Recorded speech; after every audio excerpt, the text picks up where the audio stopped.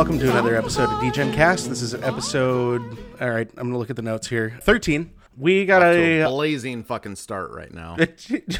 Yeah, we're crashing a little early here. So we got a great show. At least I think it's a great show. Hey, Rich. Yeah, jury's out. What's up? Rich. Do you know why old school is the best format of all time? How much time you got? I mean, you know, I'm just saying, like, off the top of your head, what's like the one thing that makes old school the best format of all time? 4 strip mines. No, it's actually because Mark Rosewater did not work at Wizards until 1995. Oh, well, there you go. Does that really count as a joke? Shut the fuck up, Rich. Keep going. So we've got a special guest tonight, guys. That's right. We are joined by the one man who can bring this country together in a very troubled time. It doesn't matter if you're on the left with 4 strip mines or on the right with 1 as a conservative. He is the one man that can bring all of us together for this format that we love called old school. It is the one and only Dave Firthbar. Dave, thank you so much for joining us tonight. Hey boys, it's a pleasure to be here. Thanks for having me. Absolutely. Thanks for coming. We do have to address one particular note here. Why on God's green earth did you agree to do this? I guess I just like talking about old school like a lot. and I will do it with literally anyone. Clearly. Including the heels of the format. So we appreciate you coming on and talking with us tonight. Let's do it. Talk to us about your background with old school, how you got started, really your background in Magic. Yeah, for sure. Let people know who you are and what you do. Yeah, I have a long but spotty history with Magic. I mean, I was a kid when I discovered the game in it would have been like spring 95, like at Boy Scout camp, like so many of us did. I was 12 years old. It would have been like March 95. It was before 4th edition came out. So Fallen Empires was the newest set on the block. There we go. go. I was on nice. Yeah. I was on a camping trip, and basically the older kids were all playing this game. They were all like sitting on the floor, like in a big circle. There must have been like 5, 6, 7 kids all playing one like multiplayer game of Magic. Oh, that's awesome. And it was all like, revised and Fallen Empire stuff. And I remember seeing a Frozen Shade, and it had like 17 like glass counters piled on it, because if you look at the card text, it just says for black mana +1/+1. It doesn't say until end of turn, anything like that. It's just like, right. You pay black, it gets bigger, and it gets bigger and bigger and bigger. And in a multiplayer game, that's pretty good. Oh yeah. So that's the first card that I remember seeing, and just seeing the art on these cards, like the whole aesthetic of this game, like the different colors of Magic, like how the artifacts and lands looked, all of it, just the whole package. It just reaches out and grabs your little nerd heart. There's nothing else you can do. Yeah, definitely. The older cards really have like just this stunning look. Like I definitely remember in 94 opening some stuff that my mom gave me. I had no idea how to play the game, but just being very like grabbed by the art, way more so than a lot of the modern cards. So it's good to hear somebody else that kind of has that, like, man, seeing the art and just like that nostalgia behind seeing them for the first time. It's so evocative, the art, but the other thing about it is that it leaves so much to your imagination as well, right? What I love about some of especially the alpha cards, is like a lot of them don't even have backgrounds. Like Frazier's just painting stuff against these crazy like swirly things. A lot of Schuler's cards literally have blank, like nothing behind them. Yeah, actually that's really true. You have like the object itself. Like Magic these days, like these cards, like so much like money and effort and like brand like style guidelines and all this stuff gets heaped onto this. Right. And so the artistic direction is so sophisticated. But like the result is like everything looks very slick, but it's like it's also very busy and like everything is within a very like the lore and everything is all like completely developed, right? They leave nothing to the imagination. Yeah. You're in their world. It really seems almost like a video game kind of at this point, with like you're at this level and that's what you get. Like, there was kind of the flavor of the art back in the day, but it really does seem like nowadays it's just this like you're in this level, this lore, everything kind of fits with that, where to me it feels very CGI versus like classic special effects, like almost. Practical effects. Yeah. I mean, the way I think about it is like nowadays, like you have everything is thought through for you. Like if you're participating, you're in the world that they built full stop, and that's it. Whereas with old school, with especially the the alpha cards, it's like you create the world, basically. Yeah, they give you like the elements, the objects, but you put them together however you want, and like it's completely left to there's almost no like backstory at all. Like these are just the objects in the world, and how you put them together, like how you build your deck, all this stuff is completely up to you. And that's, I don't know, as a kid, that's what I wanted out of fantasy tropes and archetypes. And I guess even as a grown up, like I want there to be plenty of room for your imagination to kind of run wild, and that's what I thought they got really, really right in the early 90s especially. Yeah, so definitely. With that in mind, what makes your imagination run wild? What kind of cards like really tickle your fancy? What's DFB playing? Like then or like nowadays? So I mean, I guess we flash forward. I basically stopped playing Magic for a long time. I never played any kind of competitive Magic, either growing up or in college when I dipped my toe back into it with some of my roommates. To this day, I have never played a single match of sanctioned constructed Magic. I've never played standard, modern, Respect. Legacy, all right, nothing. I will toast to that, my friend. Yeah, good on you. I'm totally off the grid. I mean, I have played. I've been to FNMs where they've done limited, so I enjoy drafting. I like playing sealed, but I've never gone to like any kind of. I've never played an event like in a Grand GP Prix or anything like that. Yeah. You've never sullied yourself with the unwashed. No, yeah. I mean, I came back to the game in earnest basically in 2014. Started drafting a little bit, and then essentially said, "Wow, I want my old cards back. I want to take what I've learned from like contemporary draft environments." So like I was drafting M15 and Khans of Tarkir. Khans was actually an awesome set. Yeah. 100% agree. Loved that set. That's when I came back to Magic. So I could do this. Like I got some of these old cards kicking around. Like I want to build like a revised cube, and so I started doing that. Yeah. And then kind of one thing led to another, and then I found like the Swedish blog. And Jayco's EW write-ups and stuff like that. And then I was all in. I started buying into the format at the end of 2015, fall 2015 or so. Well, you've moved even further kind of into it, where you're a big Alpha 40 guy as well, from what I understand, right? Yeah, I mean, I've recently sold most of my alpha stuff. I've gotten into much more degenerate things. So to circle you're back on the right podcast for that. Yeah, to circle back to your question, Rich, the cards that are exciting me the most right now are Jeweled Bird, Contract from Below, and Tempest of Freed. Yes. So we actually have an old school cube like that. I think I bought about 90% of the cards that are in it, and way more than 90%. Well, it's your cube. There's been some expensive donations like Ali from Cairo and some beta cards that you guys have donated, and it's an anti-cube, so there's no you have to play for anti every round if you play the cube, and it's definitely one of those things. Like I remember playing for anti as a kid even, and it was like we were always antiing like basic lands, like whatever your favorite basic land was, that was what you antied. So like I remember having like beta lands and like fucking losing them and then winning like revised lands back and being like super pissed about it.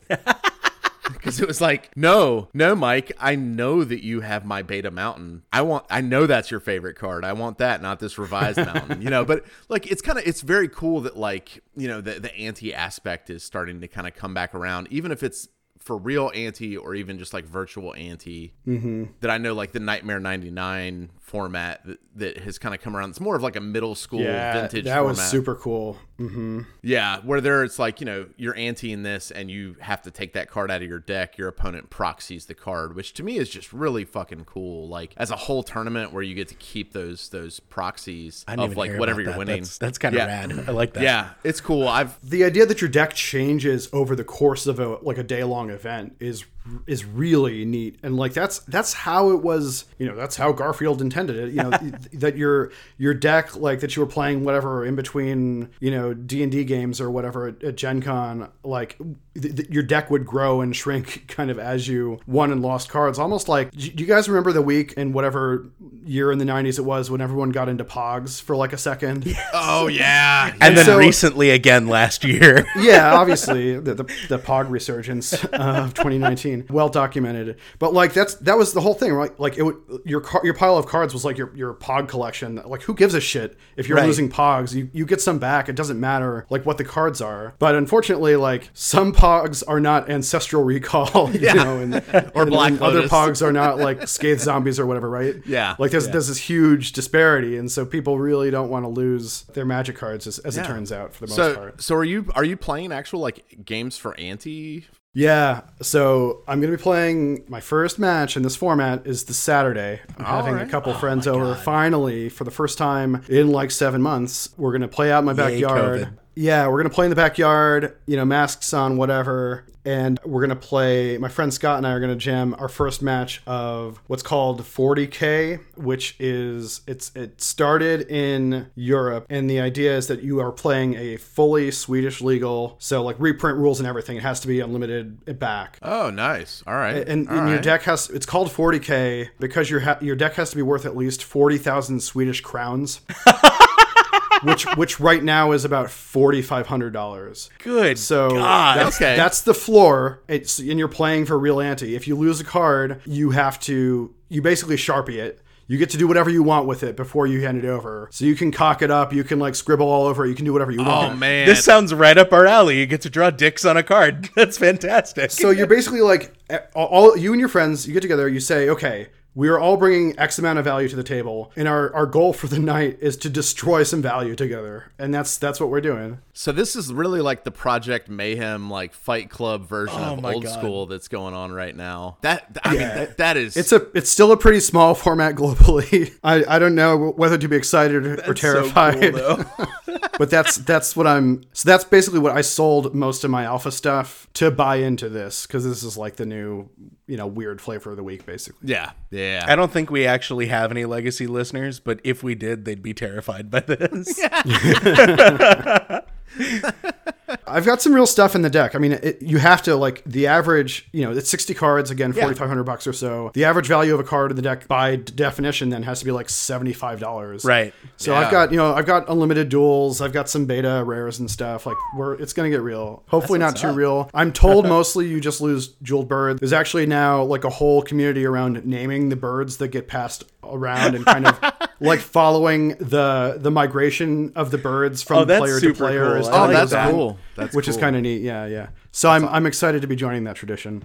Nice. Excellent. Well, one of the things that you're really well known for, at least in the old school community, is tournament organizing, and especially Skype tournaments and all that stuff. What possessed you to just sit there and wake up one morning and be like, you know what? I'm going to organize a webcam tournament. Let's make this a thing. Yeah. I mean, I think it's very simple. I wanted to play more old school, and makes sense. I saw a gap in the marketplace. Basically, like, I want to play in the next tournament. There is no next tournament. I guess I have to be the one to create it. So like I said, I started buying into the format in 2015, inspired by, the Eternal weekend write up from, I think it was Pittsburgh that year, 2015, and Jayco. That was actually the last year that Jayco like posted text deck lists alongside the photos. So I took all that down, I scraped it, I put it into a spreadsheet. I'm like, okay, well, these are, what was played in this big tournament. I think there were that might have been the year that there were 50 something, 56 players, something like that. And so okay, there's like a meta game here I can learn about, and also just combing through the deck lists on the Swedish Mothership site also. Sure. But then I had no one to play with, right? I would go to my LGS to draft or whatever and be like, hey, who wants to play this format? And so one time I brought 2 decks and just forced one of my drafting buddies to play. One time this guy in my band who plays trumpet, who got me back into Magic, motherfucker. I'm so mad at him. Those troublesome trumpet players. I had a perfectly good life, before 2014 and before getting back into Magic. Like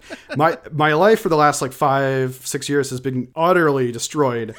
Oh, it's like developing a heroin addiction. It really is. It is. So my buddy, gave me the first push. He obviously doesn't play at all anymore. Oh, son of a bitch. Whereas I'm I'm in 5 leagues this month for old school. Yeah, you're drawing dicks on unlimited, dual. Yeah, exactly.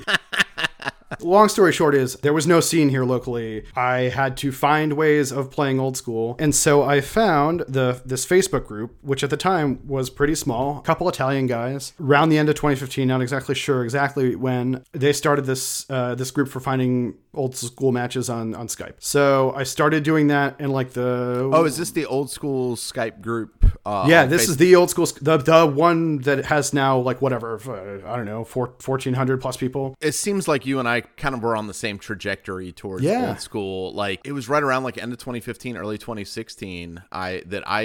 Somebody was talking about the format. They had seen Jayco's write up, and somebody talked about it, and I had the same kind of like, holy shit, this is my childhood. Like this is where I want to be. Like I never owned Power, but like I had duels, and I had like Wheel of Fortune and Bolts and things like that. And myself and Hack Zero I was in South Carolina at the time, and it was just a like Thursday night we got together. We'd buy a couple tall boys of PBR and sit and fucking play old school at my like shitty. I had this shitty tiny like table that was basically like, imagine like a French cafe table, so not fit for Magic. It's like in any way, shape, or no, form. it really wasn't. You can barely fit like 3 large croissants on those things. Yeah, exactly. It's like there's no play space, but we would sit there and like drink beers and play old school. And I kind of discovered that Skype group around early 2016 too. So I'm kind of curious, like where that group was really small. I remember when I joined it, I think it was less than 150 people. Oh yeah, it was tiny and it was hard to find games. Yeah, you would post it and somebody nowadays you post like somebody finds you like immediately, basically, more or less. Yeah. Back in the day, you could go, I don't know, most people wouldn't respond. Like you could post and like 8 hours could go by. Maybe you'd hit somebody, whatever. You try in the morning to try and find the Europeans or whatever. Yeah, you'd get hit up like late in the day and somebody'd be like, hey, I'm free tomorrow from like 3 to 5. Yeah, it was hard. It was a lot harder. Yeah. I remember that. But anyway, that's how I started making like my first like friends in old school, was playing with guys like Florian in Germany, Matt Moss in Chicago, one of the early guys in the scene. You guys know Ash? Yeah. Yep. Yeah. Right. He's from Charlotte originally. So I met him playing old school by webcam. And these were really early days. And there were a few guys. There was a guy in Australia. There was a guy and a couple guys in Sweden. And so like a couple of them started to like organize or try and organize like little events and leagues. But there wasn't a lot of. First of all, there weren't that many of us. And second of all, these things just kind of, they lost steam. Like a guy would say, okay, we're going to play in a league this month, or we'll try like a one day thing. Like, hey, everybody log on Sunday. It just didn't work. Right. But anyway, I kept grabbing these one-on-one matches and meeting people that way, and that really helped me just kind of scratch that itch, to actually play and like make that transition from looking at deck photos, buying a ton of cards, thinking about stuff, brewing whatever, like just thinking about it, to actually playing and just grinding games all the time. And one might be able to say that you have a little bit of a local scene now, right? Yeah. So in parallel, so that was all happening in 2016. At the same time, I got to my first in-person actual old school event, which was the side event at New York Stacks Exchange in 2016. Nice. The vintage tournament in Long Island that Nick Detweiler runs. So I don't know whether it was Jayco or somebody else who agitated to have an old school side the next day, this Sunday. And so I went to that event and I met guys like Danny Friedman in person, although I think I'd played with him by webcam before that. I met Jayco.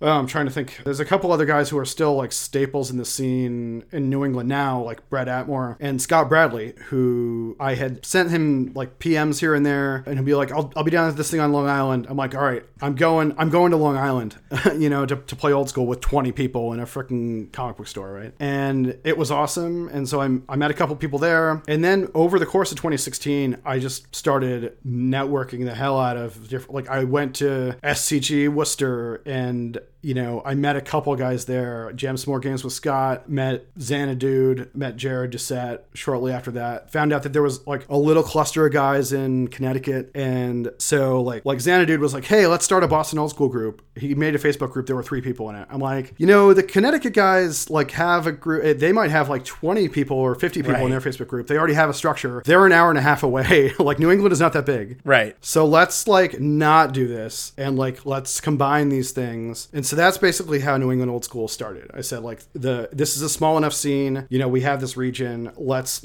lean into the people that are already here and not go off, making your own thing. Yeah. And then I decided to try and organize my first in-person event, which was in like September or October 2016.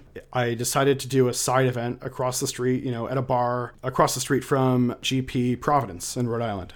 As you do. Have no idea what even like the format was of that GP. It doesn't matter. There were vendors. I knew people would be coming to town. Of course. And we got 10 people to play old school. Yeah, I remember thinking that was like a really big deal when I saw it was a huge deal. Yeah, because I remember seeing posts about it that you had made, like, hey, we got 10 people, and I was like, holy shit, like they got 10 people, like it's just out of nowhere. Out of nowhere. It was like me and my buddy, Hack Zero, just jamming in my kitchen, and we were like the only people in like South Carolina and possibly even North Carolina playing this at the time. Yeah. At the time. And I actually remember in 2016 was the first time I met you, Dave. It was up at EW. I met you and Scott in 17. Yep. I wasn't able to go to Columbus, so I met you in Pittsburgh in 17. Yeah, I didn't go to Columbus because it was too far of a drive from where I was at. But yeah, it was 2017. And I kind of remember by that point, like the scene had really kind of changed. And I do think that event that you hosted was kind of the first sign of life in America for like an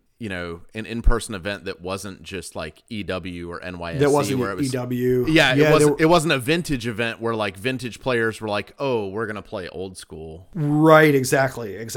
And I think that's a really smart thing to point out, I think, because I think I come at this from a slightly different angle than you have, right? Because you were part of an eternal community already, right? That branched out, like, oh, this old school thing is a cool side format that we can do, after we play vintage or whatever. Whereas for me, I was coming into it basically from a blank slate. Like I said, I hadn't played, I hadn't really been part of anything. Like I started drafting at this local card shop just because that's how I kind of came back into the game. But like in terms of constructed Magic, like I had no frame of reference. All I knew was I wanted to play with these old cards, and I wasn't seeing platforms for doing that. So I started just making them so I could play. Yeah, no, and I really do. I want to commend you for that, because I remember that Portland event, and when it happened, being like, holy shit, this happened, and it wasn't a vintage event. I mean, it was either standard or modern. Like, it was a poor people format. Like nobody has power at like a fucking standard event,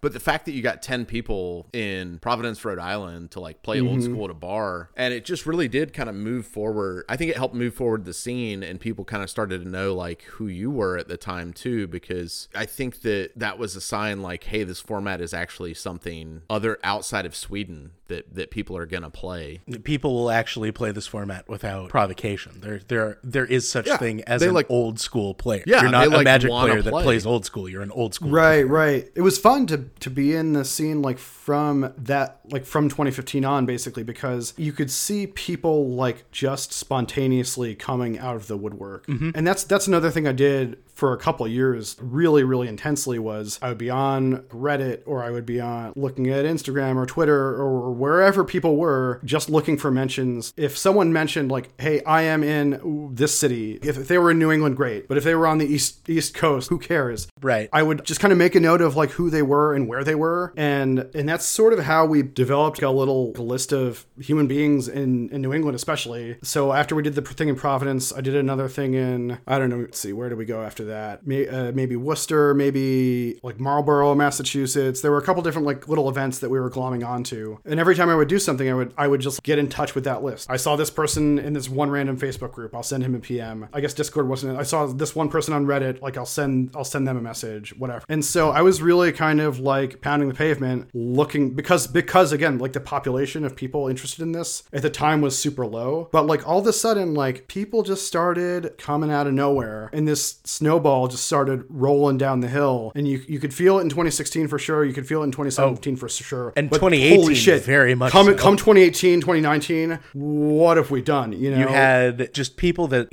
have been playing for a while, grabbing their friends and saying, "Hey, you should try this. Like, meet these people. They're super cool. It's a really relaxed format. It's for charity. Like, it's basically the best reason you can be playing Magic." And that's actually how I ended up in the format. Was literally Jamie handing me a deck and verbally abusing me until I played with him in the Tusks. And It was another Yeah, one of our you friends. I made you drive down to Columbia for an event, and you haven't looked back since.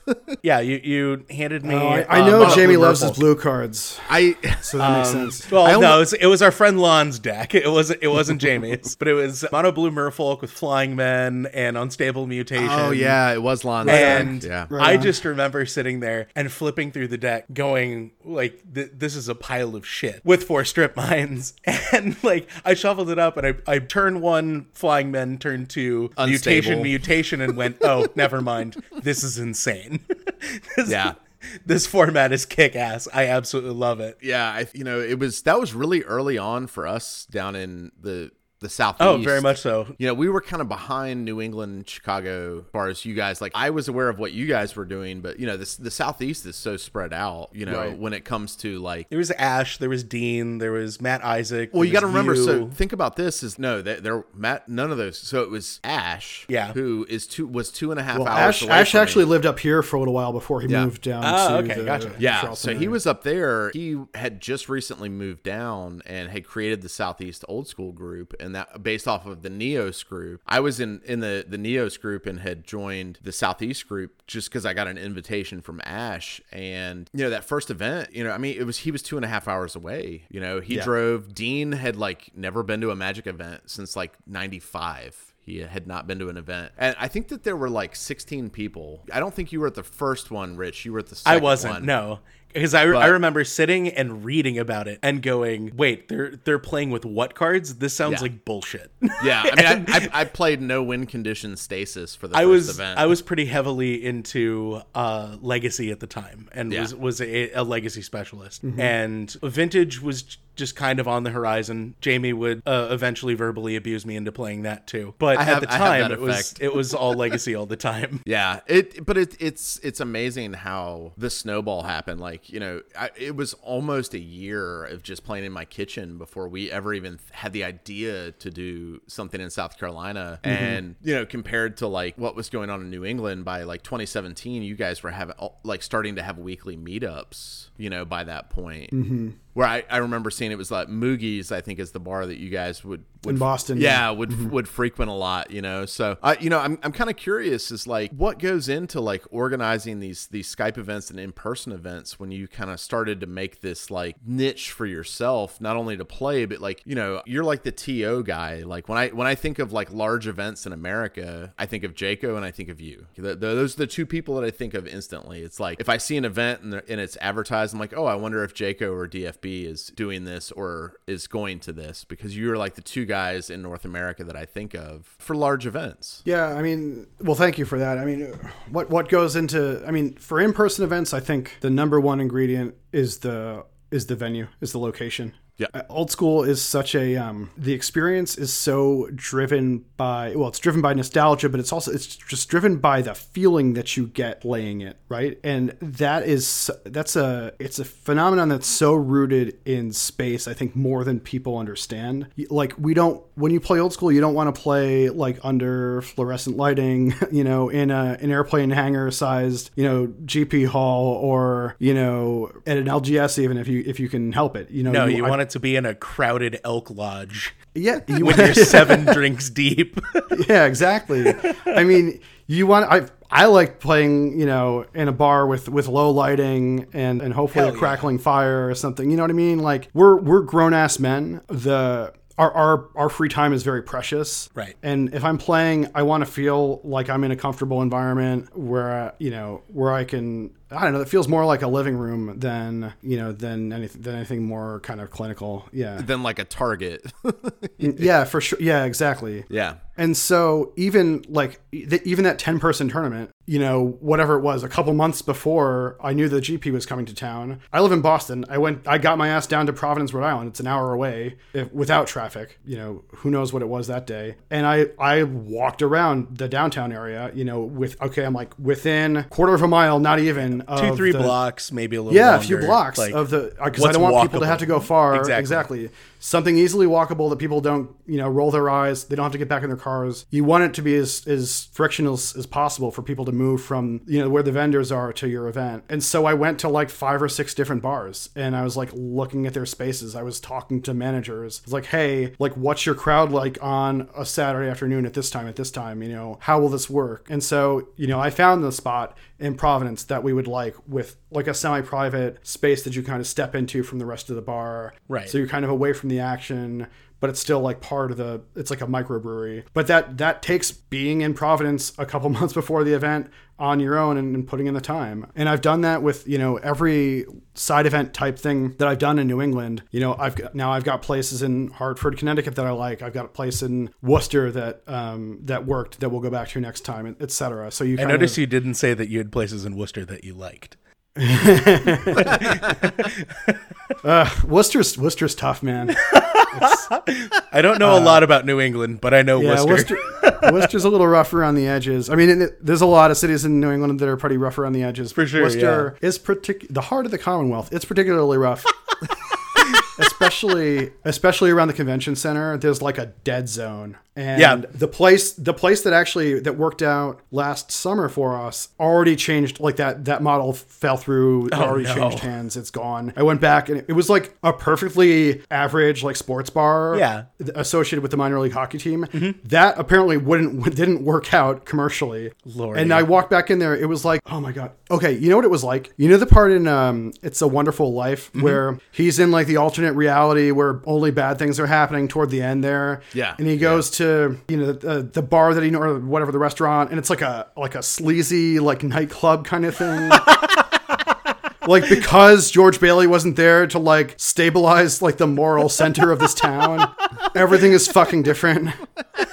And it was like that. I went back. I'm like, oh, here's the sports bar that we do our old school events at. Great. I'll go check it, see how they're doing. And it was like this weird shishi like cocktail place with the tiny little circle tables. I'm like, no, what is going on? And I'm looking at the menu. It's like, a $14 martini. Like, fuck you people. No. Like, this is Worcester. How is this more viable commercially than like the hockey team like sports bar that you had here across from the arena like a second ago? This was a matter of like months. Oh my God. I emailed the manager. I was like, hey, we want to do another event. He's like, sorry, man, it's gone. I'm like, fuck. But that's Worcester.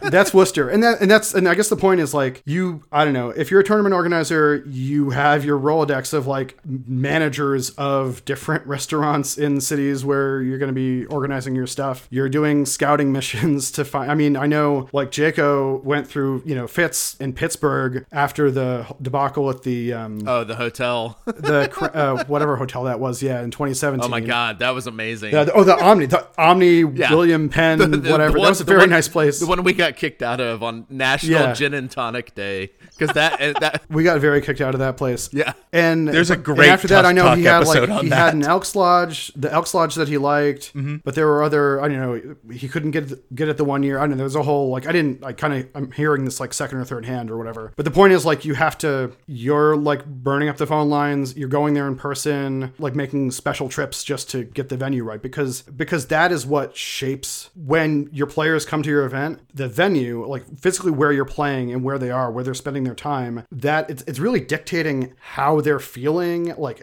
how they're engaging with the event, and how, I don't know, just their whole sense of it coming out of it. It's kind of hard to overstate how important the venue goes into in-person events. That actually transitions very nicely into our next topic, which is LobsterCom, as it was called this year, because as everybody that's listening to this is more than well aware at this point, we have this funny little pandemic going around that I heard there's something going around is keeping people indoors, but that didn't stop the old school community. Nay, it emboldened it. And despite the fact that we had to take to the internet, we had a total of 118 players that all decided, hey, let's all play old school together over a weekend. It was at eight or nine, I'm admittedly reading from the site here, eight or nine different countries. I know I played someone in Germany. I played people all over the world. I had friends that played people all over the world. It was an absolutely rad event. So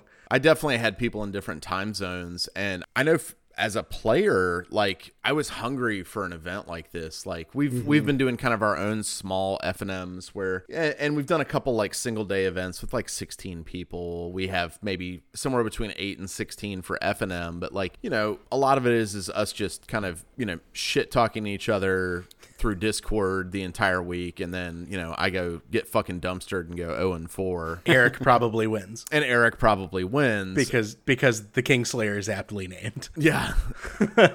But you so know, good at Magic. Yeah, but it's one of those things, like, you know, I feel like you organized an event that was at the perfect time when we were all hungry for, you know, a bigger event. Like I've been on a Magic hiatus this year, and when that went live, I sat there and went, I'm playing that. Yeah, I know. Like I had done the Alamo City, their COVID Cup or whatever. The Corona Cup. Yeah, I did that, which was like pod based, but you know there wasn't like a single day, you know, 7-8 round event yet this year, to my knowledge. And I remember seeing, I think you might have even messaged me about it, like, hey, I'm going to be doing this. You know, do you want to sign up? Do you want to let your guys know? And we were all just like, yes, hell yes, absolutely. Like, fuck yeah, it's DFB. We'll sign up. Let's it's Atlantic. Don't care. We're doing this. Yeah, I once the twitch went away in my neck and I was finally able to like move my head back and forth the right way, I was definitely all in on it. So I mean, obviously I think that, you know, the event was a fantastic success as far as the rounds seemed pretty quick. You know, I mean, we had maybe and logistically just amazingly handled. Yeah. It went very, very smoothly. Yeah. I felt like, you know, from my standpoint as a player, it went very smoothly. You had a lot of engagement from the people on Twitch. I know that I shit posted constantly in that, as I've been known to do. And the charity had a lot of interest. I mean, I want to say that despite not happening in person, you had this amazing outreach of people that were interested in the charity aspect of it as well. Yeah. And the raffle, I mean, I love the message that you sent me when I was like, oh, you should just auction our donation. You were like, why would I just take money from one of you guys when I can take it from all of you guys? And I was like, God damn it, that motherfucker gets it. So, you know, like what were some things for you that like went well with hosting such like a large online event? And, you know, are there things that you're looking to improve with being able to do like a single day event? This was huge. 118, you were managing the asylum, I'm guessing by yourself for the most part. Luckily not totally by myself.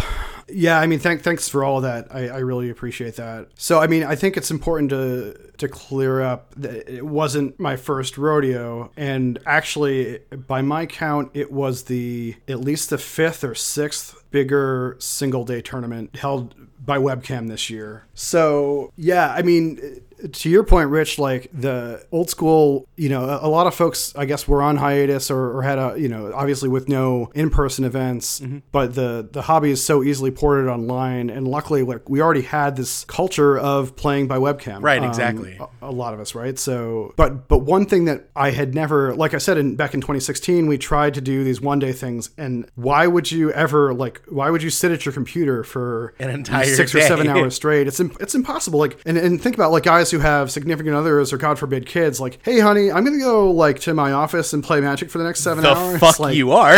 Like, see ya. You know. Yeah. Given like the failures that we had in 2016 trying to do that, right? Never in my wildest dreams would I have attempted to do a one-day webcam event for Old School until COVID. Right. Lately, I've been doing a couple bigger events in New England every year. LobsterCon, obviously, in the fall. But then the last year, I had done an event in Hartford, Connecticut that had, last time, I think, I don't know, we had like 60, 70 people at the Hartford event in person. Another standalone event. So the second iteration was scheduled for March 28th, 2020, and the world ended on whatever, like March. Hartford Festival, and I think the Hartford Festival. Yeah, exactly. And the world ended, you know, depending on where you live, like anytime between like March 11th and like March 15th, basically, is the universe shut down. So I said, well, I have, I guess my event is canceled. And so we did, the first one day actually was a replacement event, like a direct one-to-one replacement for that we ran on March 28th. the main audience for that was people who were already registered for the Hartford Festival. But we opened it up. We had like 50 people for that turnout to the one day. That's still not a small event by any no, means. that was surprising and really nice to see, because it validated the hypothesis, right? That because of COVID, everyone's stuck inside. We might as well try this one day thing.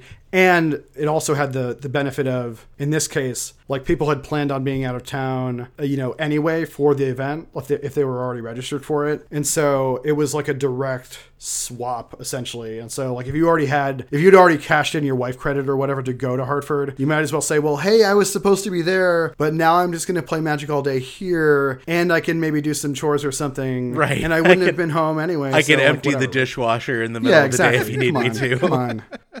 Been there, done that. So that was like the trial balloon. That was like the test. That was the science experiment. And so that worked. And then NoobCon got canceled. Right. So Florian in Magnus's place organized NoobCom, which was already like kind of a funny inside joke, like just like a funny malapropism for NoobCon. But that NoobCom thing kind of stuck. And so that was a Scrying's event. One day, I think they had 70 players. It skews more European, but it was, again, It was open to the entire community. I did another event in May, the Havenwood Battle. That was a one day. That was 96 players. So that like built on the other lessons from the other events. Then Mano ran his virtual version of the team event that he had done the previous year. MobsterCon became MobsterCom. Of course. Yeah. And so that was awesome because instead of team unified, it was like self-unified. So you build your own 3 decks and you had to play them. It was a random order for every round. So you never knew like which matchup you were going to play. It was actually kind of awesome. That's kind of cool. I like that. Yeah, it was great. So you build 3 decks and then, for this round, it's like, okay, you play deck B, then you play deck A. And if it goes to game 3, then you play deck C. Opponent does the same. So over the course of whatever 6 or 7 rounds, you're playing like 20 completely different matchups every single time. And that was fantastic. And so that was kind of like the progression of these one day events. And so for LobsterCon, I had done so much work earlier in the year. In January, we had run out of space basically at the venue that we used for LobsterCon the previous year. Mm-hmm. It was a brand new event hall. Like capped it out. Yeah, we capped it. Oh, like, damn. I'm like, this is a great venue. I have a great relationship with it's the VFW. But it's just not big enough. in Davis Square in Somerville. It's like, sorry guys, like, can you guys build we'll use it for a side event or something, but like we've outgrown this. Like it's like a hermit crab just getting bigger and bigger, right? And finding another shell. So we found a bigger shell. I had already put it in a deposit. Like we had this was in January, right? For an event in September. Like this venue, I'm so excited about it. It'll hold, it could hold probably 175, 200 without breaking a sweat. Oh, wow. It's like right on public transportation, right on the Red Line, Cambridge. Really excited about it. Have rolled over everything until next year. But like we had measured the drapes, like everything was in place. So it was a huge bummer to cancel that, right? I mean, this is an event that last year brought 120 old school players to Boston, some of them from Europe. We had guys from the Netherlands, from the UK, from Austria, and then, all over the country. You probably Seattle, would have had California, the Southeast, Texas. which is basically a different country too. Yeah. Actually, I had talked with my wife about it. We were going to do, so she's kind of started traveling with me for old school events to certain ones. Nice. She did Players Ball with me last year. Awesome. We went up. I didn't do the Friday event. I played the Saturday main event, and we took Sunday and Monday, flew back Tuesday morning from Chicago, and it was great, and I had talked with her about like, hey, let's fly up. She's got some family in Connecticut, so we were gonna I was able to tag your event in to some family stuff. So we had planned on, I was gonna go in, play LobsterCon, and then have a couple days with some of my in-laws up that way, and was really looking forward to it. And I in the future when it does happen in person again, I'm excited to get up your way and have a lobster roll and maybe a shot of Jameson with you. And it sounds great. You and the fucking Jameson. Good God. I had to talk myself out of drinking it tonight because I was afraid that I got done with work at 6 and I was like, I don't want to be too fucked up when Dave gets on here at 9 to I was pre-gaming a little bit and I'm like, I gotta slow down. Well, I've almost finished my first bottle of wine, so we're doing pretty good so far. Yeah, God, it's been such a bummer to not be able to do these, like, these destination events, like go to Chicago. Like I brought for Players Ball in 2018, I brought my wife and daughter. We spent 5 days in Chicago. It was fantastic city to go to. I mean, it's oh my gosh. The idea of like a destination Magic weekend where like, oh, you have a day of playing and then you can take your family with you. Like exactly. I took my wife and we did Hamilton Friday night. I played Saturday, Sunday. We just like bummed around one of the boroughs in Chicago, and I think we hit like 8 different bars, just eating appetizers and having drinks and cocktails at each one. Well, and it's no secret to people that for whatever reason continue listening to us how we feel about MTG. For us, it's really about the TG. We could really give a shit. Yeah, for sure. About Magic. It's really about the gathering and where you're doing it and all of that. And honestly, stuff. that's what I said to my wife. Like, I had, before everything stopped, like, I was kicking around the idea of going to Sweden again this year, bringing my wife and blowing off the main event. Like, hell yeah. I've played in the main event. Like, I'll see the boys like Friday night, Saturday night, whatever. I'll get the social aspect. I'll see everybody. But like, what a horrible use of my time to go to another country and spend 7 or 8 hours playing Magic. I can play old school whenever I want. I play old, like I'm in a ton of like webcam leagues. Like right now, like I have all the old school that I can handle. But let's go to Sweden. That sounds awesome. The people, it's the people and the experiences that are more important. Right? Yeah, and I've played in the main event twice. Right? So it's not like I get it. I've done the NoobCon thing. Yeah, right. Exactly. Yeah. Sick brags. But same thing for Chicago. Like I could see myself doing that too. Like if family's involved. Obviously, if it's just me and it's a bro weekend, obviously I'm playing in the event 100%. But you do have to kind of, everyone's got their own kind of calculus and family situation stuff that you have to kind of definitely. Keep in mind. Well, so one of the things that I thought was really, really cool about LobsterCom was that you had an F&M kind of tagged on to this where you were with some really cool formats. Yeah. So Dave, can you run through some of the formats that you had on the F&M stream? Yep. Because obviously, in my ignorance of if it doesn't have 4 strip mine, I usually don't play it. I wasn't even aware. You were talking to me about the 7-Eleven format, and I was like, holy shit, this sounds cool. Yeah. I'm not going to lie. Seabiscuit and I sat, and we were watching the stream, and we both started messaging each other like, oh my God, we need to play this. This is so cool. So Rich and I are both these guys that are just kind of these curmudgeon, get the fuck off our porch kind of people about Magic, and you actually showed us something that really excited us for the first time in a while. Like Rich we got there. Rich messaged me the next day and was like, dude, do you know about the 7-Eleven thing? And I was like, what is that the thing Dave was talking about? We keep bearing the lead here. Why don't you tell us a little bit about the 7-Eleven format? Yeah, sure. How it works. So the Friday night thing was also an experiment. Like I guess like the theme for this year has been like, well, everything's completely fucked, so we're just gonna improvise, adapt, overcome. Exactly. We're necessity is the mother of invention, right? For sure. So we're just gonna try a bunch of different things and see what sticks. So I said, well, we've done the 1 day thing. Why not? Like, I kind of wanted to capture the excitement of having like a weekend event, like having more of a destination, right? So like last year in person in Boston, we had a Friday night event. It was really like, it's just kind of like a welcome thing. Everyone comes in, right? And that's where you're like, you're seeing all your friends who've just traveled, and so I knew I wanted to just do something on the Friday. I'm like, but it's a webcam event. I know I don't want to run another like thing with like Swiss rounds. I don't want to run another event. That sounds terrible. And no one's gonna, like, I don't know, just jamming like casual webcam games is not super exciting. So we decided to do this stream of exhibition matches, and that also gave us the opportunity to highlight a couple weird formats. So 7-Eleven, this is a format essentially invented by Jeff Liu, who is basically a genius, and he's one of the beasts of the Bay. He has a beautiful mind. It's a strange mind, but nevertheless clearly nevertheless strange beautiful. Mind.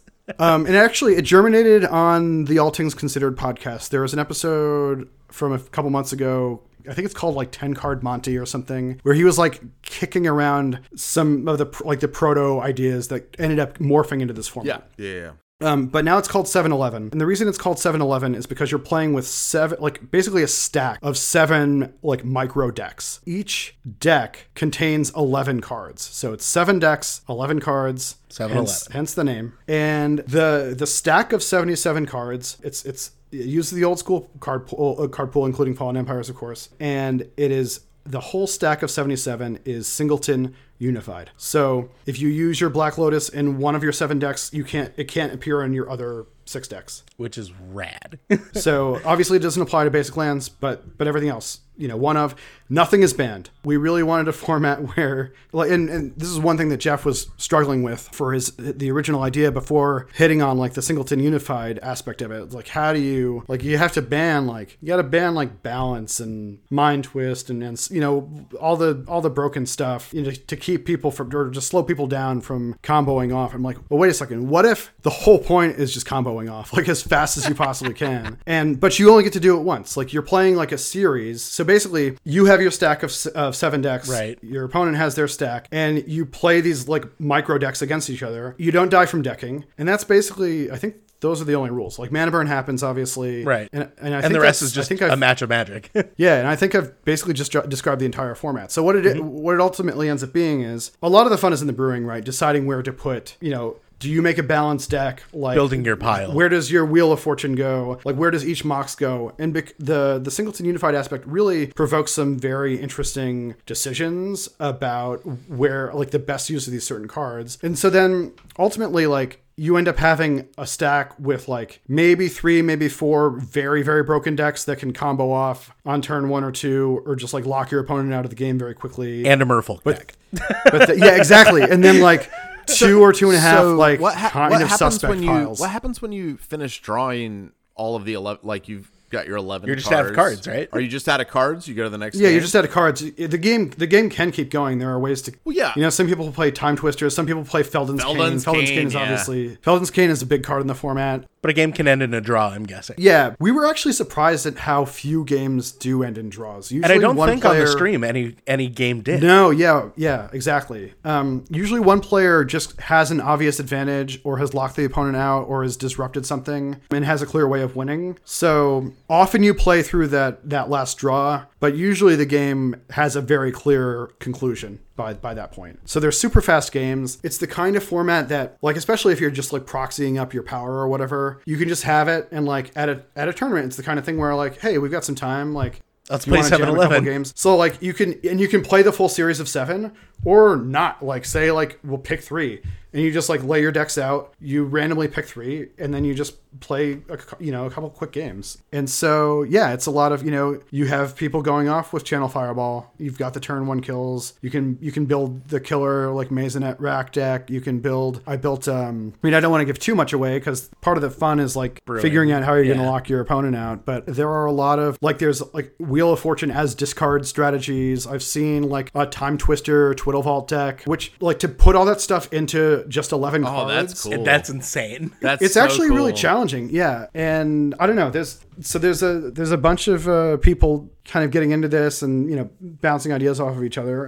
But it's the kind of thing that I think, like, would really, it's the thing that you want to have take off locally, because it's not like a sustainable format for like tournaments and stuff. Yeah. Right. It's just something you want to, it's like a bar room kind of format. It's an intermission game for a game that was designed to be an intermission for D&D. Yeah. Well, it also seems like something is like, there's clearly going to be best piles, but if you're just hanging out with friends, fucking around, like, and you're like, you're going to play, you lay your piles out and your opponent says, hey, we're playing 1, 4, and 7, and you pick my 3 piles. You're never going to have the same experience. Exactly. Talked about, how Pack Wars would have been cool if we could, like, if Modern Magic didn't suck, like, if you could like make an ideal pack of 15 old school cards and play like a Pack War, like, how cool that would be. We were a little inebriated when we talked about this idea, but also, how did you manage to get a gripe about Modern Magic into an old school podcast? Well, I was just saying that, like, I play Pack Wars with my nephew, and I'm just saying, it's like,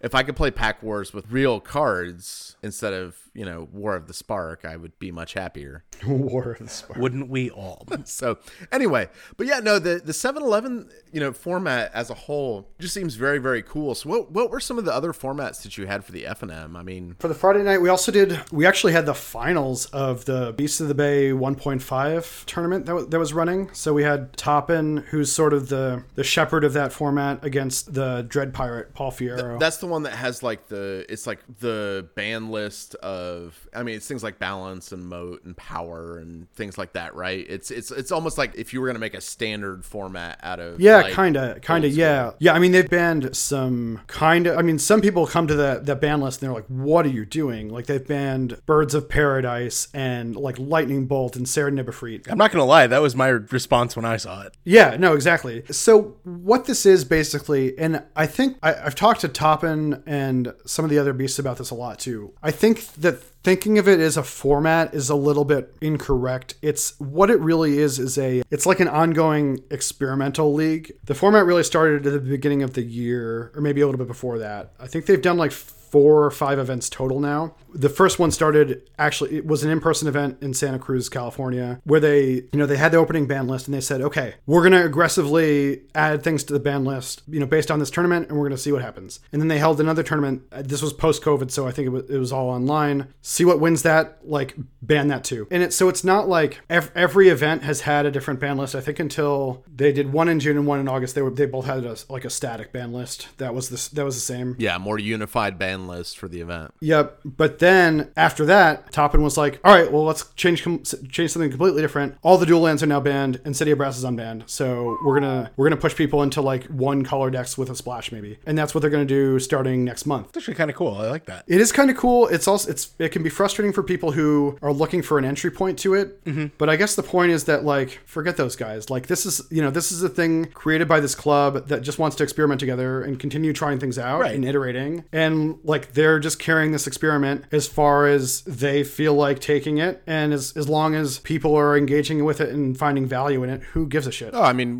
we have a format like that as well. We have 1.25, which is a very like ill-conceived format that somehow people actually enjoy playing. Is very, very ill-conceived. Well, I got a little drunk. And accidentally balanced. Yeah, like I got drunk while writing the BNR the ban list for the format and the restricted. As you do. And the restricted list, and I left balance off of the restricted list, so it is actually unrestricted in our format. And actually wasn't broken. Wasn't broken. It was actually fairly well conceived with the other things in the format. It keeps like degenerate combo decks in check. So I remember the first time you posted it and Ned Leeds saw it and was like, I'm going to body all of you with 4 balance, and it ended up being just okay.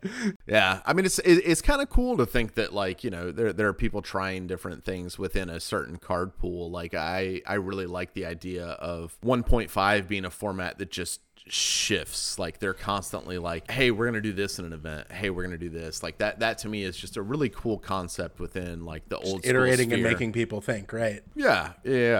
So those are the only formats that were played that weekend. We didn't play anything else. There was maybe there was one more.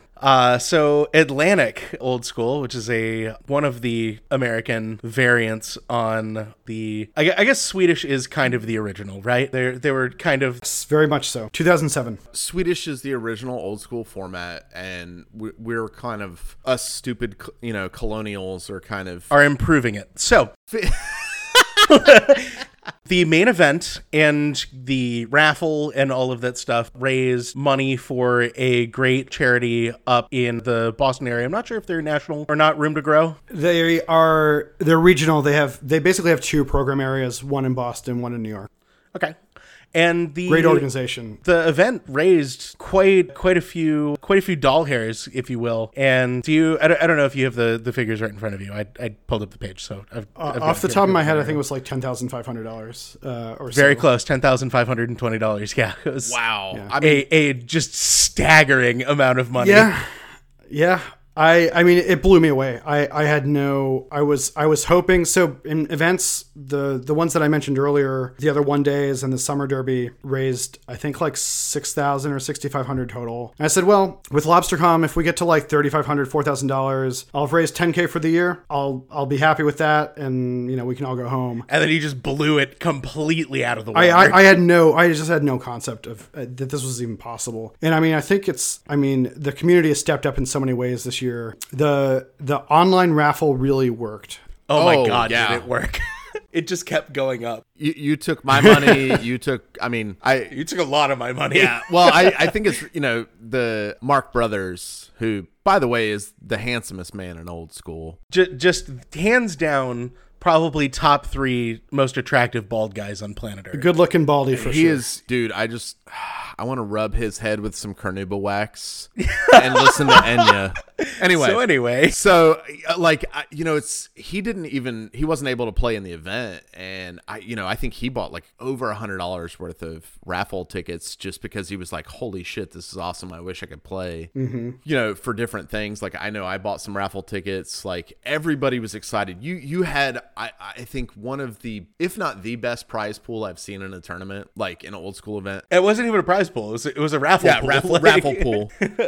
I mean, it was absurd. I mean, there were professional altars. There was our beer token. There was all sorts of just crazy things. You had a set of, were the factories altars? I think they were altars, right? They were altars, yeah. Yeah, there was like the Menges, Jeff Menges had the lobster divine offering. Oh my god, I wanted that so bad. I was so sad I didn't win that. Yeah, that was like, I mean, you really just had set up, just such an amazing pool of things for the raffle. Yeah, I mean, that was largely thanks to the Old School Discord, the altarist community on the Discord. They went ham. They did. I wandered in there one day and I was like, hey guys, I'm doing a charity event. Can you, feel free to donate some things? And people just came out. I mean, Park Cofield did 8 or 9 altars for me. Altarists in like Germany sending a bunch of stuff. I mean, there were probably 7 or 8 different, just really talented people just from the Discord alone. There was the dude sword to plowshares, which Absolutely. I'm very that was from Hawaii. That was awesome. I was so sad I didn't win that either. I would have really liked that. I thought it was so cool to just have these altered cards, to any collector or something, they're worthless, but to us they're priceless.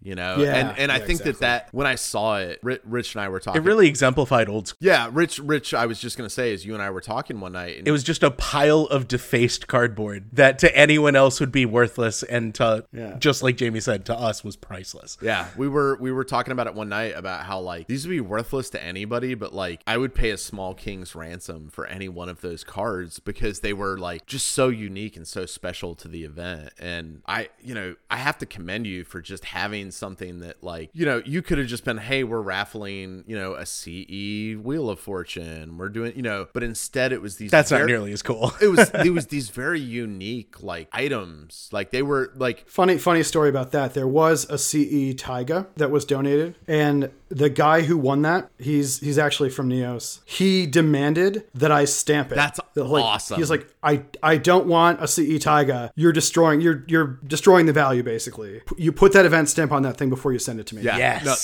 See, so amazing. even that pristine little bit of value that was donated and that was available as a prize, even that did not escape. That's beautiful. The stamp.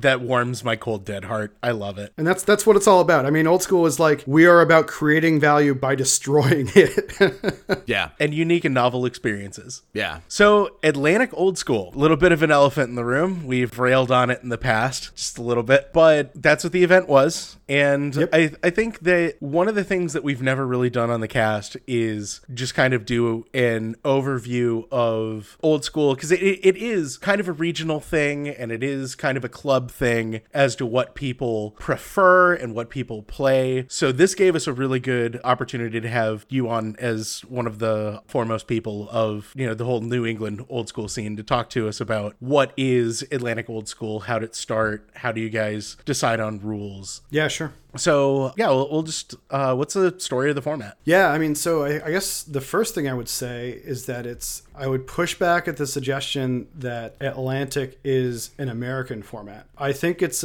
the entire origin of the rule set is very international. Okay. And very for very practical reasons. So at the top of the cast, you guys asked me about organizing events and like, why I started out as a TO. And I said it was, to create something where there was nothing before, like to fill a need, that I saw, like a gap, something that was missing from the world that I saw people like asking for. In the case of the events, it was like my need to actually play old school, and there were no events, so I made some. Atlantic is really, it's a standard that was born out of necessity just to solve a practical challenge. And that practical challenge was something that we were seeing on the webcam Facebook group. People are looking for games. There are these two standards, right? There's Swedish and there's EC. Right. These are the two established standards. Obviously, Swedish, you have NoobCon. And they're very disparate between the two. Which is drawing, yeah, so exactly. You have NoobCon, which is drawing hundreds of people. You have Jayco's events, in conjunction with Eternal Weekend that have drawn, a few dozen, then 50, then 80, then 100 plus, then 200 people, right? So these standards have proliferated. But exactly to your point, Rich, like they are so different. And so you have people looking for games in in international waters, effectively, literally, like in this virtual space that has no boundaries, that doesn't give a shit about where you're from, like what your regional flavor is locally. And you have people just like from a practical standpoint saying, okay, these are the two standards. I've got my deck here, and what I'm literally seeing in my own matches and just like watching other people play is like, okay, I've got my old school deck. I might be from the US, I've got an EC rules deck. I might be from Europe, I've got a Swedish rules deck. I might be in the US and I like playing the Swedish format, whatever it is. Every time you would get into one of these games, you would say, okay, well, what format are we playing? Oh, like, no, don't worry about it. Like, I can add a couple strip mines to my list. Oh, don't worry about it. Like, I don't care if you're playing Acacian Javelineers. Like, oh, like, don't worry about it. Like, but everyone actually worried about it. Yeah.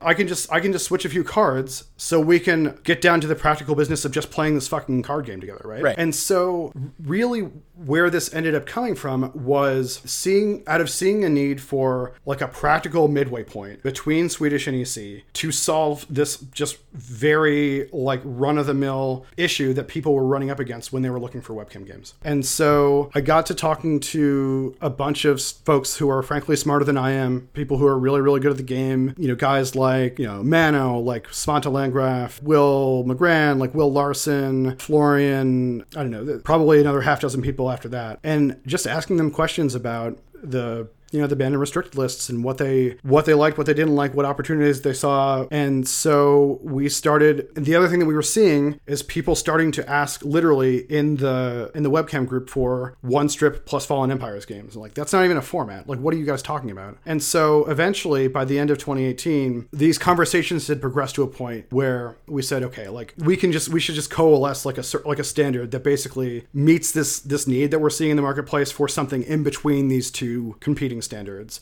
just so people can have a practical way of finding games. They know what they're expecting. And they basically looked at me and said, hey, like, you are organizing events, like you are in a position to actually make this thing real. And Jared Doucette from Neos also had a hand in this, because this was around the time that he was kicking around the idea of starting a monthly webcam league, which he did in early 2019. And so he and I decided to like make the first tournament series that used this standard, kind of coincide with the branding of this one strip Fallen Empires thing as Atlantic, which is just a cheeky reference to the fact that it's literally physically in between the US and Europe in international waters. Okay. And so that's kind of where it came from. We see you. Clever. Sneaky. Not my idea. I think that was Florian, actually. I mean, do you guys have like a rules committee that actually looks at the format? Because you guys have had unbannings in the format. I'm just curious, like, we have okay, so the one change that was made, it's only changed once. It was recall, if I remember correctly. It was recall. And we were able to make that change because one of the two reference points for the format, unrestricted recall. So here's another thing that you guys might not understand. Atlantic is not really its own, it's a compromise standard. Right. And it's sort of out there just as a thing that people can use. So New England Old School happens to use Atlantic rules right now, but like if we switched back to EC like next year, Atlantic would still exist like as a standard that's out there that clubs can use or not as they see fit, right? Right, exactly. So, but the other thing about it is that it uses Swedish and EC as reference points, and it does not color outside those two lines. Yeah, I'm aware of that. I wasn't actually. Yeah, so to finish the thought, like by definition, like we are looking to what's happening with the Swedish rule set set and what's happening with EC in order to define even what's possible. We're not going to do anything. Well, I mean, and this was at least the philosophy coming into it in 2018.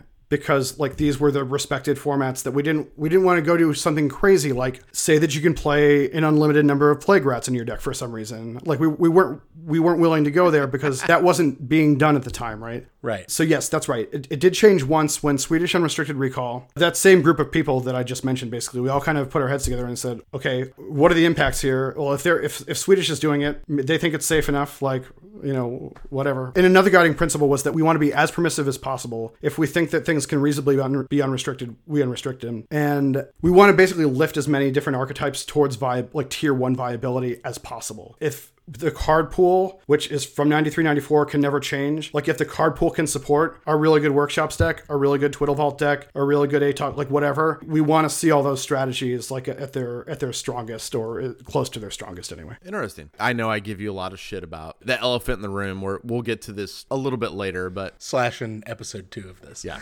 Well, the thing that I didn't quite realize is you were kind of dancing on a tightrope to try to bring together two communities by creating this format. Like I always just thought that this was like, well, we like Swedish, but we want Fallen Empires, which hearing you talk about it's actually different than that. You're actually trying to bring together the European community and the North American community, where obviously we have differences of opinions on aesthetics and things like that, where Swedish is very much, you know, it's unlimited back, there's no revised, and in the US it's as long as it's our original border, we're cool with it. Run what you brung. Yeah, so you know, I never really thought about that, but I do want to talk a little bit about like metagame things, you know, that we kind of that Rich and I noticed in playing in LobsterCon. Obviously, I'm going to bite my tongue a little bit. I didn't bring you here to roast you at all. I really didn't. I've already been very impressed, I have to say. You're doing great. Well, so I have a lot of respect for you is what it is that were you a lesser man, I would be totally just shitting down your neck right now and not caring. But I respect you, DFB. I do. We've had many drinks together. We've played games. We've talk shit over the years back and forth, and you know, I appreciate that we could actually have a conversation about this, because this we'll always have that really horrible sushi place in Roanoke, Virginia. Oh my god.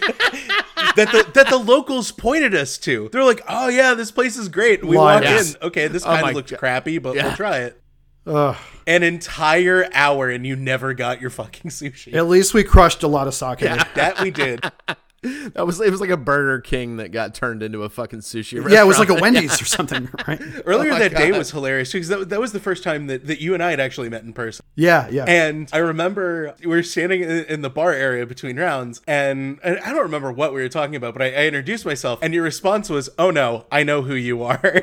So we'd had a cheeky back and forth on the Neos page about 4 strip mines for the better part of 3 months at that point. Yeah. Thinking about the Atlantic format, obviously in Eternal Central we have Shop, Maze, Factory, and Strip Mine all unrestricted. So arguably the 4 most powerful lands ever printed in the game are unrestricted. Bazaar of Baghdad is not a powerful card until you include later editions of Magic, but it does very powerful things, but it's very in check. Yeah, in a vacuum inside of the 93-94 card pool, Shop, Maze, Factory, Strip Mine. They're the big 4. And I believe that Shop is restricted in Swedish, but unrestricted in EC, correct? Yep. And Library of Alexandria being the king of all lands.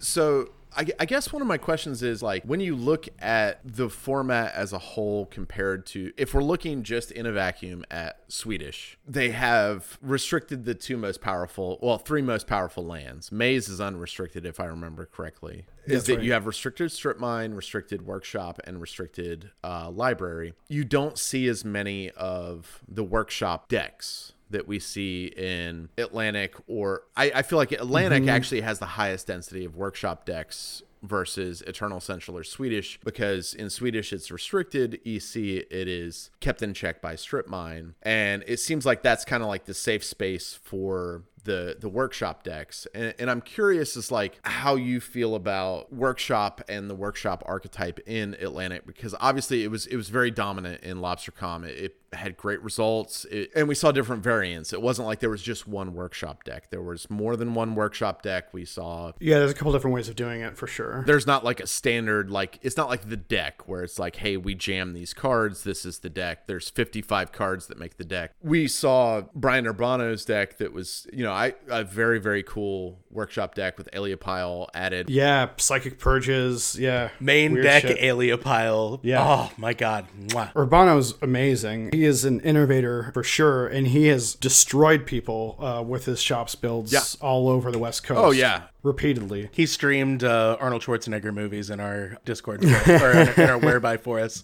I think I saw a picture of that. It was pretty great. So I guess one of my things is like, do you feel like Workshop is too dominant in Atlantic? Like, should you lean towards the Swedish side of the ban list after seeing LobsterCon and LobsterCom now, where you've had Workshop be a very, very dominant strategy in the format? Do you guys make a shift that way? Or is this something that's on the docket for the format, or are you guys just kind of, hey, it's a this is your 4 of Workshop safe space? I'm just genuinely curious. I'm not trying to like play devil's advocate. Yeah, no, for sure. And this is something that I hear, now and again, for sure. I guess the short answer is I think Shops is completely fine. I think it's fine in EC. I think it's fine in Atlantic. In Swedish, obviously it's restricted. They do have a pretty good robots archetype over there, but it functions a little bit differently. Yeah. And I think it's fine, first of all, because I talk a lot. Like, this is something that I think a lot about. Right. And so, like I said, I lean on people who are a lot smarter than I am, who play a ton of workshops and who, understand like what the interactions are between workshops and Strip Mine, what Strip Mine can do for the workshops pilot, what Strip Mine can do for the player playing against a workshops deck. And it's complicated, and there's a lot of push-pull. I actually don't think it's as cut as dried as, put it this way, I don't think that Shops is clearly better in Atlantic than it is in EC. I think that being a Shops pilot and having 4 Strip Mines in your deck enables you to compound the very early resource asymmetry that you have. If you have a shop in play and you can aggressively strip your opponent early on, you can basically lean into that early advantage. And so these shops decks and 4 strip environments tend to behave more like they almost have this like light kind of prison aspect to them, where like the best fucking card that you can cast off of Workshop in 4 strip is an Icy Manipulator. I think Martin Berlin showed us that on the Friday night event before Fish Liver Oil Cup back in 2018. I watched that match, and it was very oppressive. And then from that moment, when Berlin put that on film, Workshops went on a tear in the 4 strip environment. I mean, it was unreal. So after Berlin, you had Will McGran taking down Urza's Chalice, the first one, which was 50 players, but it was like 50 of like the best, most enfranchised old school players in the country out in California. I thought he was on ATOG, like ATOG Shops. No, he won Chalice with Shops. Okay. And in 2020, the beginning of this year, the second edition of Chalice, 64 players, again, some of the best, most enfranchised old school players in the country, in the world. We had Europeans, actually. Svante Landgraf from Sweden came and took it down on Shops. You had Shops winning the Madison Offensive. You had Shops winning the Ruck Cup. These are all 4 strip events, by the way. You had Shops winning Thunderwolves Challenge 2. You had Shops winning the Deep Spawners event, GPLA in 2019. You had not only Shops winning the 77-player Battle of the Sound that the Horde and the Emerald City guys did in Tacoma, Washington. You had 5 out of the top 8 decks in that tournament Workshops in 4 strip. Yeah. It won the Spring Regrowth. The Minnesota guys did. It won Bootleggers. I think that was Urbano, right? Yeah, I think it was. It was all over the top 8 at Spanish Nationals last year. It was in Roanoke. So like I push back against the idea that it's somehow only dominant in 1 strip and just a healthy tier 1 deck in EC. That's not denying like the strong results that it's put up in Atlantic, right? Obviously we had 4 out of the top 8 at LobsterCom were Shops decks, although they all lost before the semis. And I do think that Shop is a problematic card in old school because we have Icy Manipulator, we have Winter Orb, we have you can just play Felwar, so you can play 4 Felwar stones and play off of your leaning towards the 1 shop. I actually almost lean towards 1 shop in old school. Mostly because the most powerful cards in old school that aren't blue are artifacts, in my opinion. I really do think that they are. Yeah, I mean, I think, but that aside, I think the key question is Shops too good? in old school. Yeah. It does a lot of very unfair looking things. If you're like newer to the format and you bring your whatever, I don't know. Yeah, you bring your Llanowar elf mono green. Yeah, whatever it is. And you get flattened by these fucking things like I did in Montreal back in 2018, where I'm like, oh, this is a thing that people can do in this format. Like, what the hell are we doing here? Yeah. Just like, shot mock Suchi, copy, you're dead, right? I don't know, man.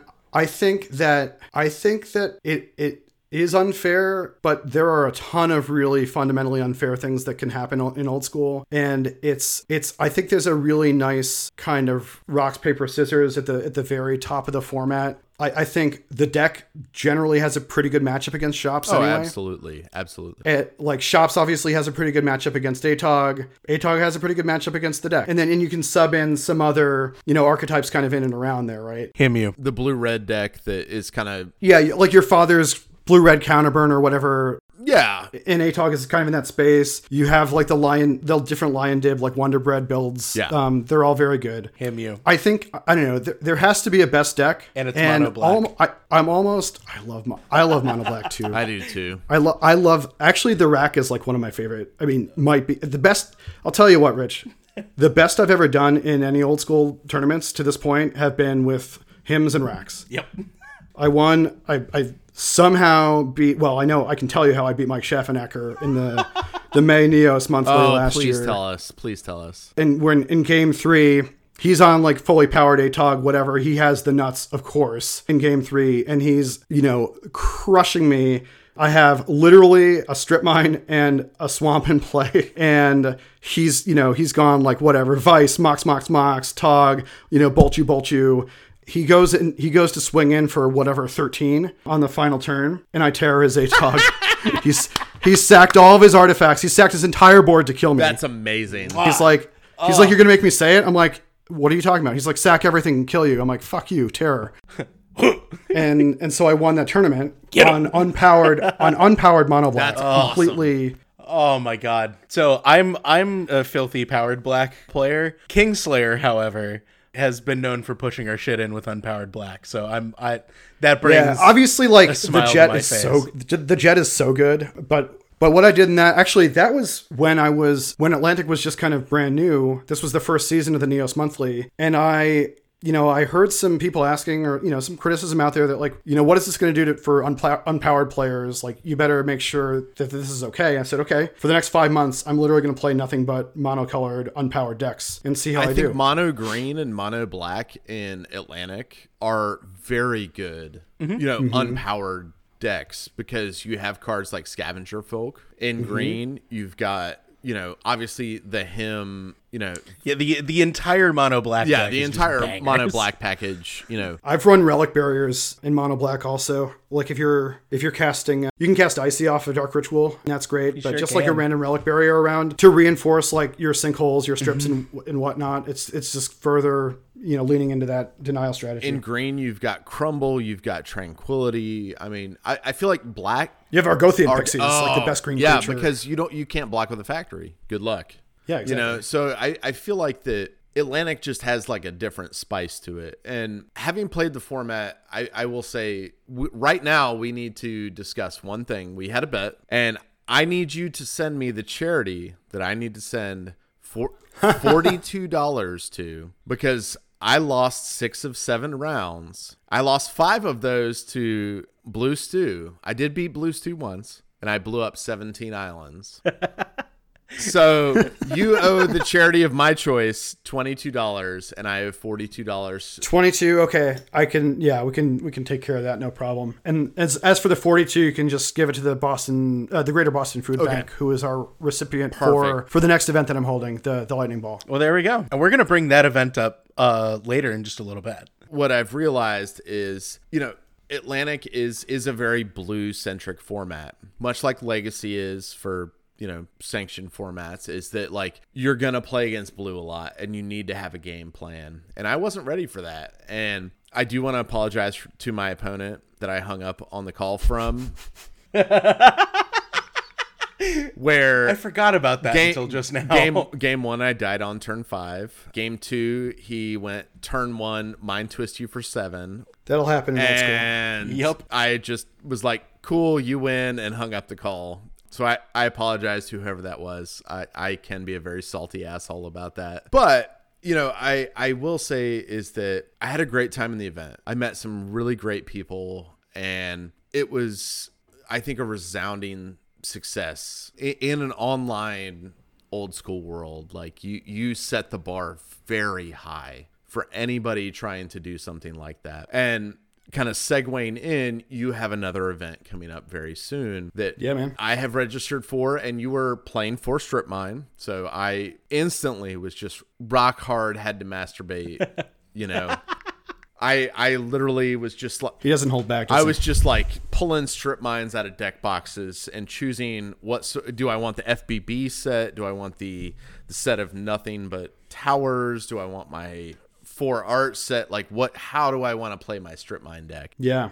Tell us a little bit about this Eternal Central rules format event that you've got coming up now later on this year. Yeah, so I got one more one-day webcam tournament in me for 2020, and I wanted to keep experimenting. Like, that's all we're doing this year, is trying different things to see what sticks, right? And so this time I wanted to change the timing. We've had a lot of great participation from European players. For LobsterCon, we had 4 guys from Hawaii, log in Absolute at whatever, champs. 3 in the morning or something. Yeah, they were starting the rounds at like 4 a.m. their time, which is crazy. And meanwhile, here on the East Coast, you have guys, like me, getting up, starting their rounds in whatever at 9, 10 a.m. and not being done until 6 or 7 p.m. and their wives going like, what the hell? So I wanted to change the timing partially out of selfish reasons so that, I could tell my wife like, hey, I'm doing another event, but wait, it doesn't start until 4 p.m. So like, I'm going to be around for like almost the entire day. Like, don't even worry about it. And so basically, I've adjusted the timing, and that's the experiment for this. Well, it's event. also going to really help like the European crowd. Wait, I don't understand how. Nope. It'll help the West Coasters and the Hawaiian guys. God damn it! Sorry, I don't understand how time travel / time zones work. Yeah. Just like I can't read, I don't understand them. Like Yep. when I leave North Carolina at 11 a.m. and land in California at 3, but I had a 6-hour flight. I don't understand that. Yeah, the world is round. What can we say? I want to sinkhole it. Why stop at sinkhole when you can just Armageddon the whole fucking thing? Well done, It appears that somebody had that idea already. Hashtag 2020. This event, in a nutshell, it's Saturday, November 21st. It is from 4 p.m. to like midnight or so Eastern, which is 1 p.m. West Coast time. I'm told it is, subtract it, like 11 a.m. Hawaii time. Oh, nice. Good on you. I've already had a couple insane Europeans tell me that they're going to start at 10 p.m. and play all night. Oh, that's awesome. Because they are that way. And it's actually not much different from actual NoobCon, where literally, no joke, round 1 starts at like 2 p.m. or so. And last year anyway, the top 8 went until 6:30 in the morning the next day. Jesus. Hardy. Yeah, that was special. Made for a rough next day, because there were other events like on the Saturday too. But anyway, we've got a couple of hardy European souls who've already suggested that they're going to throw in for this. And it'll be for Strip Mine. Like I said, in Terminator organizing, I'm always looking for things that the market is asking for. And I know there's been, a lack of 4-strip events this year because of, the COVID thing and, no in-person events. So I want to make sure that, those needs are being met too. I know Casey and the Music City guys threw together a great event, the SummerSlam, over, I guess, like August or so. And there have been a lot of like local clubs like doing things. I know like Alamo City guys have done some stuff. Chicago guys have done some stuff, obviously. But I'd love to, be able to contribute to this too. So the event will be EC rules. We're going to have a great time. It'll be capped at 128 people. I think we have like 35 or something signed up. Still early days though. We've got like 4 or 5 weeks to go. Yeah. So definitely hoping that all of the EC rules like communities across the country and Canada are promoting this and planning on joining. Hopefully the timing works out for people. I know some guys have already said like, yes, like as a dad or like, other things going on or whatever, like this timing is better for me. Some people have said, oh, this one doesn't work. Like that was always going to be the way it would be just because of the shift. But it's another experiment. I'm excited to see how it wraps up, and proceeds this time. It's only $10 to enter, and proceeds will be going to the Greater Boston Food Bank. Again, because of COVID times, food banks have been getting hit extra hard. Sure. So Yeah, we want to Definitely. shore them up, especially going into the holiday season and in the winter time. So. Well, as an alcoholic, 4 p.m. is definitely a better start time because it's harder to explain to my wife, I'm going to start drinking at 10 a.m. It's 5 o'clock somewhere. It's the middle of an ocean, but it is somewhere. Well, Dave, I just have to say is you were a constant innovator as far as, tournament aspect, the online aspect of, the Summer Derby, the Winter Derby, Lobster Con, those kind of things. So, I want to thank you so much for everything you do for this community. The first time I met you, I remember just saying, hey, man, like, Ash told me to come say hi to you, and you were like, dude, you like handed me a beer out of your bag, and I was like, holy shit, all right, yeah, cool, let's have a beer. And we were talking about old school, and it's just, I feel like this community has, you epitomize the best parts of this community. And I know I talk a lot of shit about Strip Mine and Atlantic, on the podcast, but I do want to say is thank you for coming on what is the worst Eternal Magic podcast known to man. We are the first of the worst. So thank you for slumming it with us. Much like, in say, Maxim magazine or Vogue or anything where they have like the one question that everybody wants to know. What format do you prefer? Are we talking about old school formats? Duh. If I had to play one 93, 94 format for the rest of my life, to the exclusion of all others, it would be Atlantic for sure. I think it gives you the best of everything, and room to innovate to the extent that you can, and a little bit of room to breathe.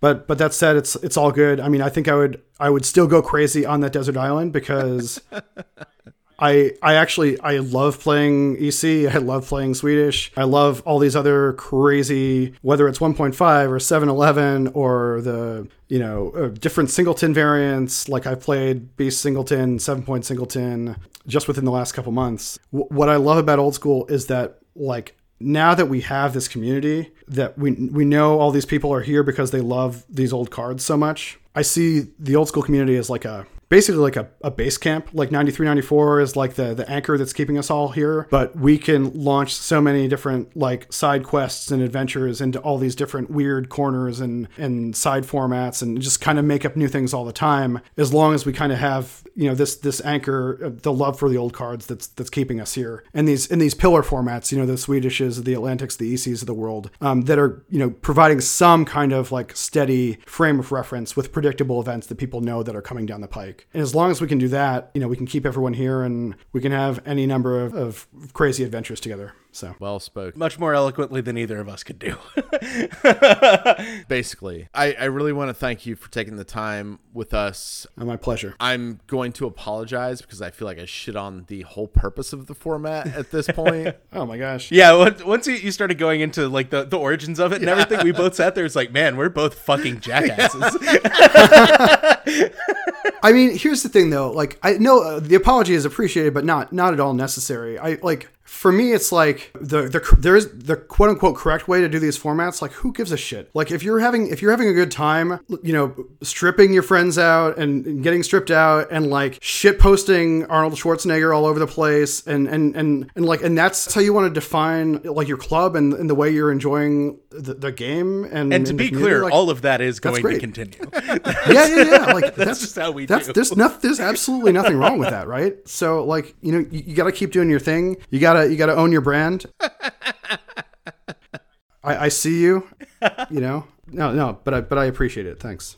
Absolutely. We love having you here. So one last time for everybody, the Lightning Ball is November 21st. That's a Saturday. It is at the very West Coast friendly start time, 4 p.m. till God knows when. Dave, If people are looking for you on social media, want to play some games, where can they find you? I'm at dfirthbard on Twitter. I am DFB on the Old School Discord. I am on Facebook, Dave Firthbard, and I'm obviously in the major Facebook groups. The webcam group obviously is the one that I'm in the most, and obviously the New England Old School group. Otherwise, I technically am one of the moderators for the subreddit, although I don't go there very often anymore. That's /r/oldschoolmtg, and that's pretty much it. I know there's like a good Instagram scene for Old School. I'm not there. So if you followed me like so many have on Instagram looking for magic photos, I'm sorry. I will mostly post pictures of like food and hiking and stuff. That's what I use mine for, so makes sense. Exactly. Things that spark joy. So thanks everybody for listening. Hope you enjoyed. You can find Jamie at HacksMTG. You can find me at The Spooner Man. You can check out our GeoCities-esque crap pile of a website at hacksmtg.com. And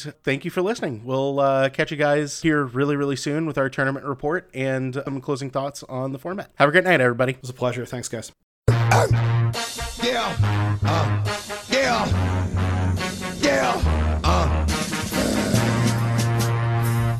Yo, get it twisted. This rap shit is mine, motherfuckers. A fucking game. Fuck what you heard. It's what you hearing. It's what you hearing. Listen. It's what you hearing. Listen. It's what you hearing. Listen. X gon' give it to you.